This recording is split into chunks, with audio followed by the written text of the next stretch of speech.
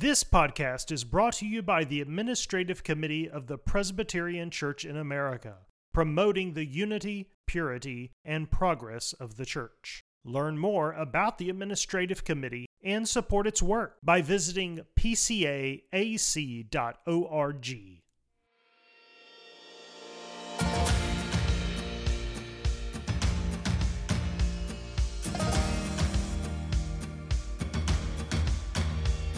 Welcome to Gifts and Graces. All Christians have communion in each other's gifts and graces, says the Westminster Confession. So on this podcast, we help you and your church benefit from the gifts and graces of other parts of Christ's body. Each episode, we bring you a seminar, sermon, or discussion from church leaders across the country and around the world, designed to promote the unity, purity, and progress of the church. This is Gifts and Graces.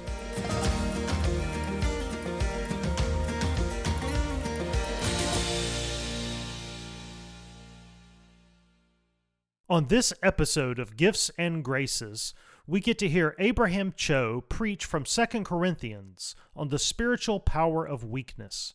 Pastor Cho currently serves as Senior Director of Training for Redeemer City to City. He formerly served on the pastoral staff of Redeemer Presbyterian Church in New York City.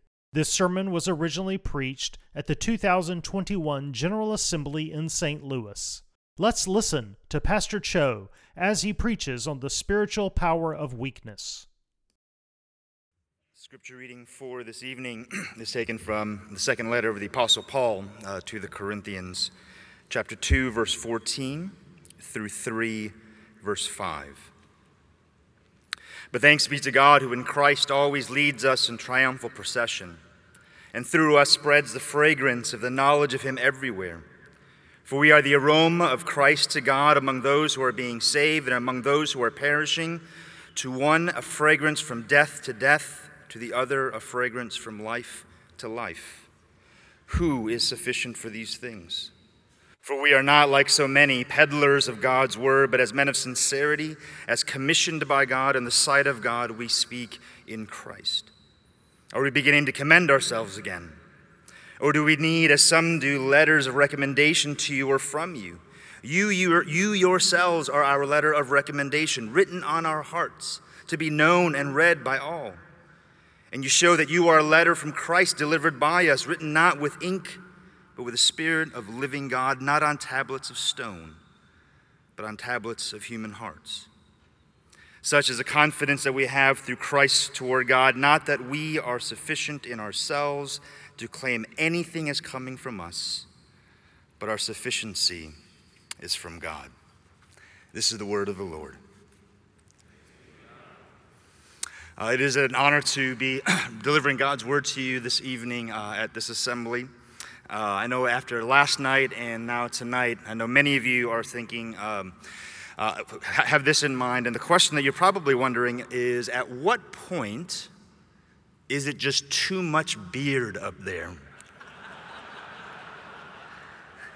Brother Russ and I were debating what the limits of those things are, but remembering back to last night, after listening to Brother Russ bring us the word yesterday, it reminded me of this time where my family and I, we were on vacation and we were visiting a church, and we went through the entire service. The pastor preached a great sermon, and one of my sons came up to me right after the service ended, and he said, "Dad, how come you don't preach like that?" And I said, "Well, preach like what?" And he said, like interesting and funny. So I just want to set expectations this evening. It will be neither interesting nor funny. The theme for our assembly this year has been proclaiming the unhindered kingdom. And it takes the theme from the final words of the book of Acts, chapter 28, where Paul is in Rome, in chains, a prisoner, in the capital city of the empire, in the place of power and influence, and yet here is Paul in a place of weakness. In the book of Acts, the word of God has the audacity to say that the gospel went forward with boldness and without hindrance. The hindrances that look impossible to us today are no hindrances at all. I've chosen for my text this evening 2 Corinthians, which many scholars would agree is Paul's treatise on the spiritual power of weakness. And in Corinth at the time, the greatest hindrance that was facing the church in Corinth was not a hindrance that came from the powers outside of the church. The greatest hindrance was how leaders were tempted to use power inside the church. And so Paul writes his most emotional, his most impassioned, his most urgent epistle. And his plea to the church is this: that the one area where the church ought to look least like the world is the way in which the church uses its power. And I believe that is an urgent word for us today in our own cultural moment. David Brooks, in an article in The Atlantic many months ago, just remarked that what we're witnessing today in our society is collapsing levels of social trust. That in our society, people trust institutions, leaders, governments, churches less than they've ever done in our history. That surveys would show, a statement in a survey says this: leaders, institutions, neighbors can be trusted to do what's right most of the time. In 1964, 77% of respondents trusted government to do the right thing most or all of the time. Today, it's 33%. These collapsing levels of trust are also what fuels our factions and the tribalism that seems to emerge, not just mistrust of those institutions over there, but the tribes and factions that can form within institutions themselves, where those that we don't agree with are not just wrong, they are evil. Where those we don't agree with are not just mistaken, they simply cannot be trusted. It's a crisis of trust, a crisis of leadership in our society today. And this is what Corinth was facing. Paul was hearing that there were rival teachers, false teachers that had infiltrated the ranks of the church in Corinth. These were sophisticated men, impressive, charismatic, influential. They came with the endorsements of celebrity intellectuals. They were gaining power in the church in Corinth, and they were challenging the authenticity of Paul's authority. And in response to that situation, Paul's response is this most impassioned letter, where over 13 chapters, he wants to tell the church true power in the kingdom of God will look like weakness in the world. In a world obsessed with power, the way of the unhindered kingdom of God is the way of weakness. In our text before us today, Paul uses three vivid images to get this same point across again and again and again. So let's look at each one of those images. The first image that he uses is the image of a very strange procession. Verse 14 of chapter 2, where he says, "But thanks be to God, who in Christ always leads us in triumphal procession, and through us spreads the fragrance of the knowledge of him everywhere." The term that Paul uses there for triumphal procession is a very technical term that refers to the ceremonial procession that was given to a Roman army after they came back after a conquest. So after a great and remarkable victory of Roman power, of strength, there would be a spectacle of triumphal procession through the streets of Rome. And it was a spectacle that was meant to flaunt the strength, to boast the power of the military of Rome, while parading the weakness and humiliation of its enemies. It was a procession that was meant to deify the state, the empire of Rome, while degrading all who would oppose them. In this procession, oftentimes it'd be led by a chariot. And on the chariot was often either the general that won the victory or the emperor himself riding on the chariot. And the chariot would be drawn by horses at times. History shows us, the evidence says that there are times where even elephants were used to draw the chariot where the emperor would ride. Following the emperor were officers and soldiers, the one who fought bravely and valiantly, who had won glory in battle for their empire, for their country, would follow the emperor and the general.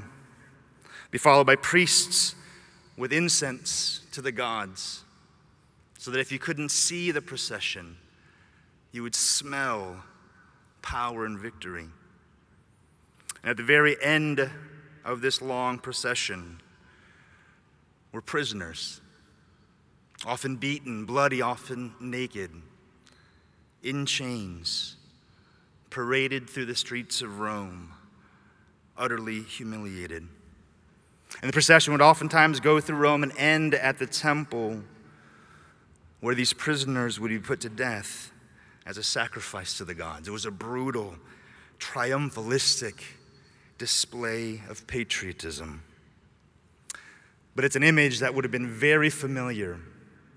Sights and sounds would have been very vivid to Paul's readers. And now here's Apostle Paul, seeking to defend his authority as an apostle.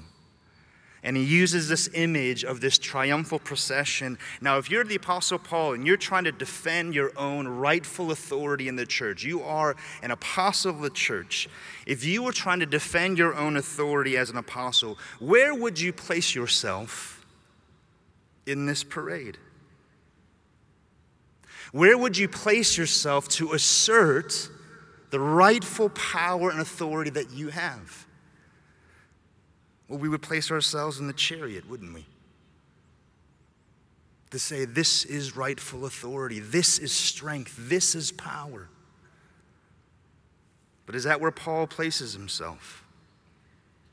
No, verse 14. Paul says, it's Christ who leads us in triumphal procession. Paul is not the victor in the chariot. Paul is the defeated, the humiliated, the one in chains. Paul is saying, my authority as an apostle is genuine not because I'm powerful and strong and impressive. My power and authority as an apostle is genuine because I am the defeated and the humiliated, and therefore this authority can be trusted.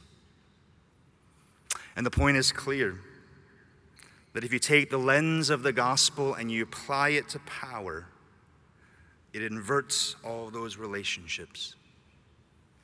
And the gospel single-handedly takes the imagery of military procession and completely subverts it. Because true power in the kingdom of God looks like weakness in the world. The adamant anti-triumphalism of this triumphalistic procession is utterly breathtaking. And it's a word to the church. And the one area where the church ought to look the least like the world is the way in which it uses its power. Michael Horton, who teaches systematic theology at Westminster, California, I heard him in a talk say, early Christians, when they were the suffering minority, when they were on the margins of the Roman Empire, would proclaim Christ is Lord, Christus Dominus, and it was gospel truth. But when Christians became the crusaders, carrying swords and lances, and cried out, Christus Dominus, Christ is Lord, those true words no longer rang true. Brothers and sisters, fathers and mothers, what kind of procession should the church participate in? How are you and I seeking to use our power within the institution of the church? In a time where, in the eyes of the world, the image of the church that has been implanted in the imagination of the world is the image of a procession of men and women carrying Jesus Saves sign while committing political violence on the Capitol. What kind of procession must we be? How must the church use its power? We must return to the procession that we see here in the Word of God. The most anti-triumphalistic, triumphal procession imaginable. Because what the Apostle Paul would want us to say, as teaching elders, as ruling elders, as leaders in the church, what the Apostle Paul would want us to hear him say is that the only leader in the church worth his salt is the one who's been knocked off the chariot of his own glory. Have we been knocked off the chariots of our own glory? Have we died to our desire for power and for influence? There's a quote that I come back to a lot personally, and every time I read it, it challenges me every time I come back to it. And it's a quote by the author Henry Nouwen in his book, In the Name of Jesus, and he says this: "Power offers an easy substitute for the hard task of love. It is easier to control people than to love people. Much Christian leadership is exercised by people who do not know how to develop healthy, intimate relationships and have opted for power and control instead. Many Christian empire builders have been people unable to give and receive love." And I read that, and I ask myself, am I one who's able to give and receive love? Or am I one who has substituted the use of power so I don't have to do the hard work of love? Have you been knocked off the chariot of your glory? Have you been knocked out of the seat of your own glory? Because in the end, you and I know that we are never actually in whatever chariot that is for very long, because you're either going to be conquered by the crucified King as it ought to be, or you'll be conquered by the idol of your own making. You will either be dragged along in triumphal procession by Jesus the King, or you'll be dragged along by your desire for power and ambition and influence. Have you been knocked off the chariot of your own glory? It's the image of this strange procession of the kingdom of God. Let's work together to make the PCA a place where we're led in triumphal procession by the crucified King. The second image that we see here is the image of a fragrant aroma. We turn our attention to verses 15 through 17, where he says, "For we are the aroma of Christ to God among those who are being saved and among those who are perishing. To one, a fragrance from death to death, the other, fragrance from life to life. And who is sufficient for these things?" The Apostle Paul is still drawing on this image of this triumphal procession, but he turns our imagination away from the sights and sounds of this parade. And he turns our imagination towards the smell. The incense that was burned, the incense that would linger in the air, the incense that would spread into every corner and into every household. And he takes the incense, the image of that aroma, and he uses it as a second metaphor for the way of weakness. Now, what do we know about smell? What we do know about is that the sense of smell is actually the sense that is most connected to two things. First, the sense of smell is connected to memory more than any other sense. And so people will say when you smell something, that's oftentimes what causes memories to flood back into you. You get transported back into that place. And so for me, it's a smell of lilacs. When I was growing up as a kid, we had large lilac bushes on the side of our home. And so every time I smell a lilac, I bought my Yankee Candle scented candle lilac. And every time I smell it, it takes me back to my backyard, to my baseball bats, to my 9-year-old bowl cut. And it transports me. But smell is also associated with attraction. That pheromones are olfactory senses. It's the reason why we have a $30 billion perfume industry in the U.S. alone. That smell is a powerful thing. Now you take those two things together, memory and attraction, And what that means is to be the aroma of Christ is to lead a life that both reminds and attracts people to Jesus. It's to live in such a way that transports the world into his very presence. It means to live with the mission and the message of Jesus, but also to live in the manner of Jesus. It means to bring the word of Christ with our mouths, but it means to be the aroma of Christ with our lives that lingers in the air, that gets into every corner of every home. The aroma of Christ, and not just the word of Christ. And when Paul talks about being the aroma of Christ, he's not just talking about our individual lives, he's also talking about our life together as a church, our life together as the body of Christ, that our life together is meant to be strange and yet attractive to the watching world. And so my mentor, in many respects, spiritual father, and as Julius Kim taught us earlier today, as my hyung in the faith, Tim Keller, he wrote an ebook where he talks about the early church having this category-defying social ethic. And the early church had this social ethic that simply could not be made sense of using the resources of the world at the time. And that category, that ethic had 5 different elements to it. First, it was multi-ethnic, that it brought people of all different backgrounds together. Secondly, there was a sacrificial commitment to the poor and the marginalized. Third, it was non-retaliatory. There was an ethic of forgiveness, of radical love, of compassion, of costly love. Fourth, it was against abortion and infanticide, that it was pro-life. And fifth, it embodied a revolutionary sex ethic that said sex was only to be between one man and one woman within the context of marriage.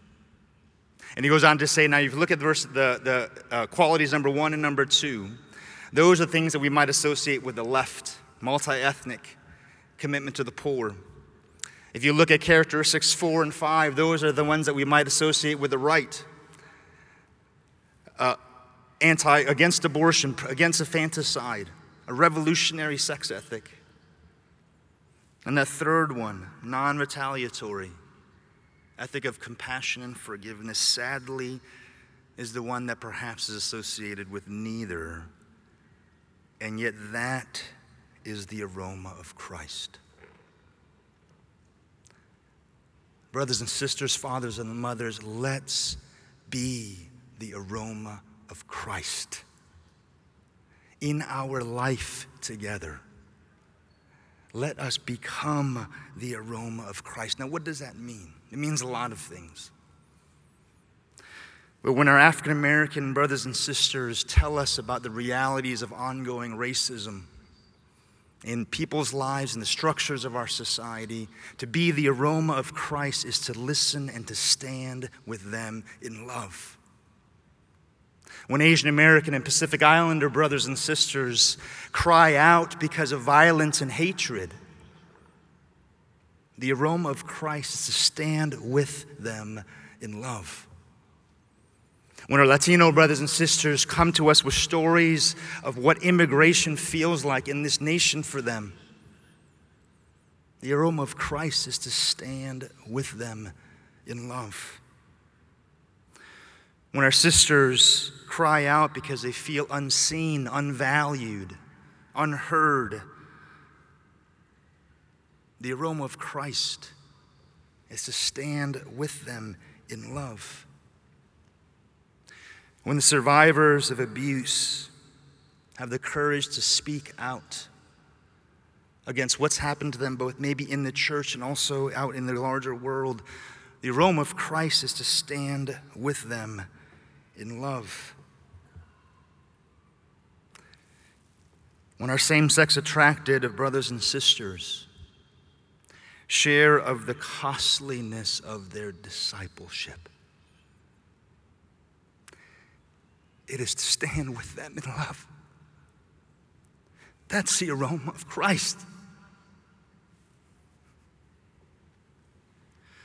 Brothers and sisters, let us be the aroma of Christ in here, because the world needs to be transported into the presence of Jesus.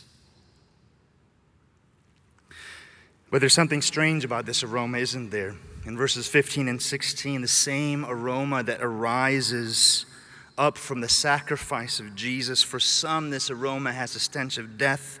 For others, this same aroma has the very fragrance of life.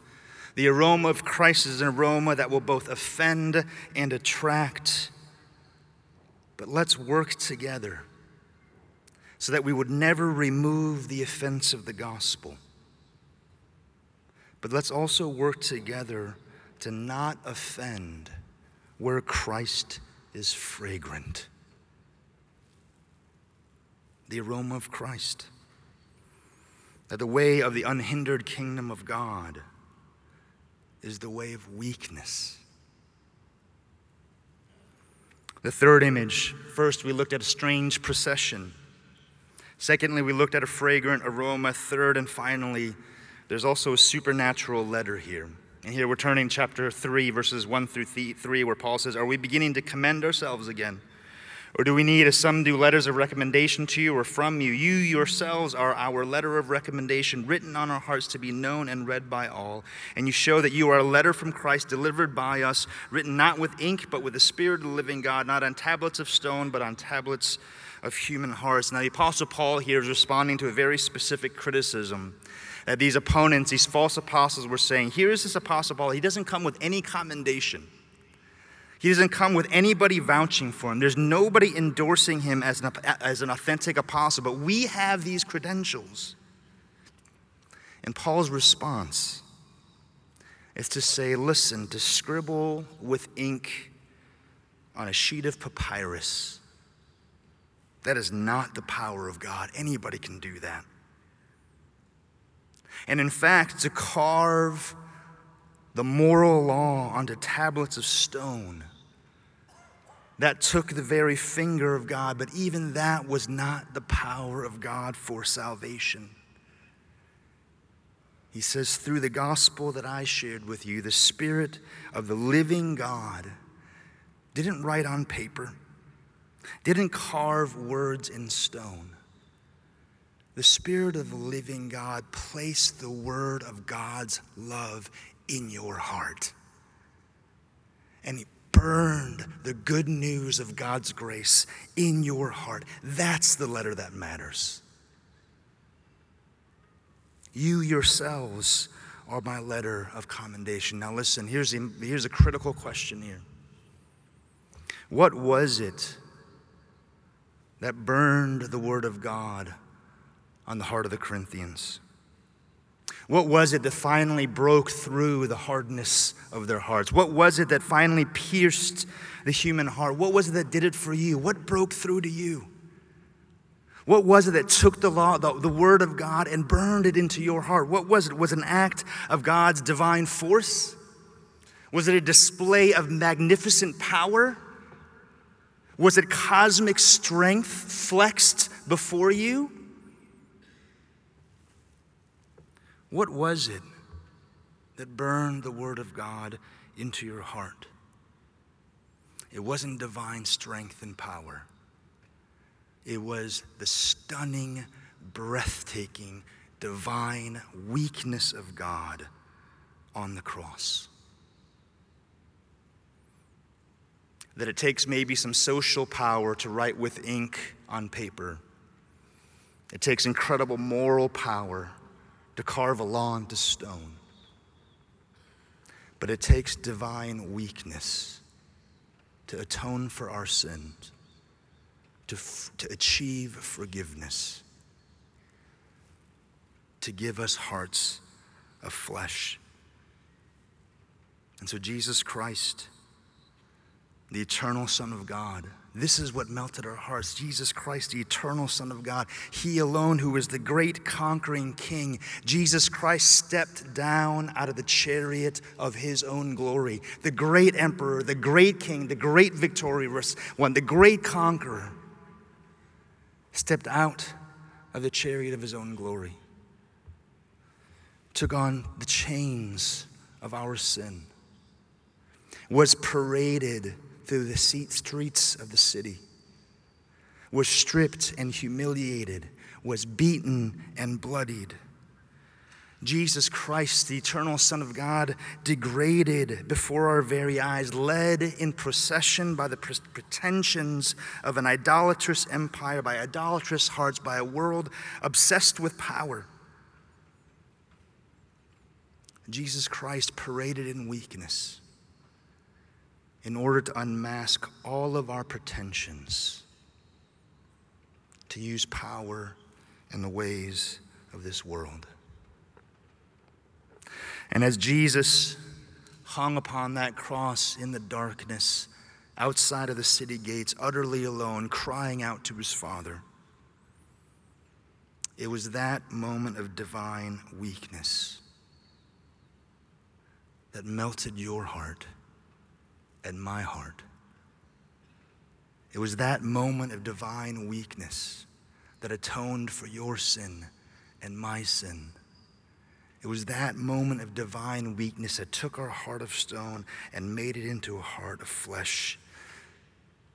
The only thing that will knock you and I out of the chariots of our own glory is to see the only one who deserves to be in that chariot of glory humiliated in our place. Brothers and sisters, fathers and mothers, if he did that, how dare you and I remain in the chariot of our glory? Have you seen him do that for you? Have you seen him lay down his life? Have you seen how divine weakness is the very power of God for salvation? Have you seen that in the unhindered kingdom of God, weakness is true power? And so, friends, in a society with collapsing levels of trust, in a culture that asks, is there anybody who can be trusted with power? In a culture that looks at our institutions immediately with suspicion, this is the only love that can be trusted. This is the love that can save the world. The only true power is the power that will look like weakness.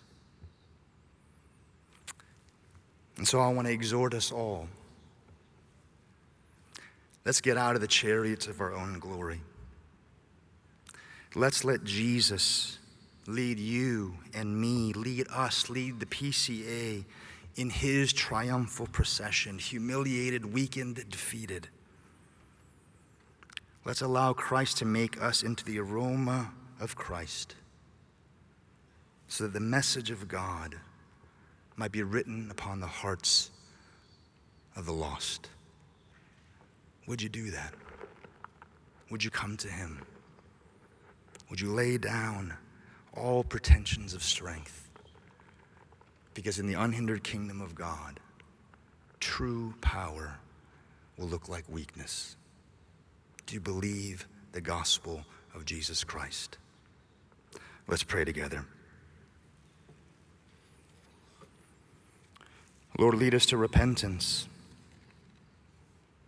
because it is far easier to try to exert power over others than to love them. It's far easier to try to be God than to love God. Father, forgive us. Help us to lay down the swords of our own power. Let us look at Christ, leaving the chariot of his glory for us. And let us be the people who live today as citizens of the unhindered kingdom of God. And Lord, help us to be the people of weakness, because that's where true spiritual power resides. Make us, O Lord, the aroma of Christ, because the world needs to be transported into your presence.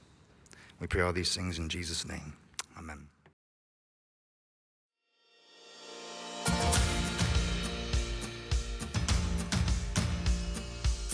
You can hear more talks like this by subscribing to the Gifts and Graces podcast.